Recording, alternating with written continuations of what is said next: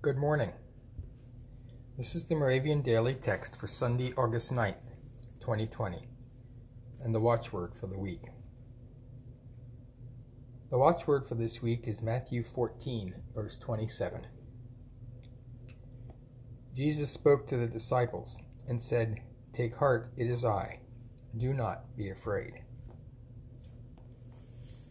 The text for today is Psalm 105, verses 40 through 42. The Lord gave them food from heaven in abundance. He opened the rock and water gushed out. It flowed through the desert like a river, for he remembered his holy promise. The teaching text is Ephesians 1, verse 3.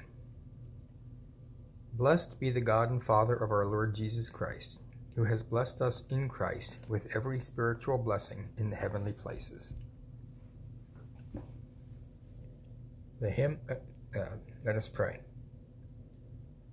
Our cup runneth over with your blessings, O God of every gift.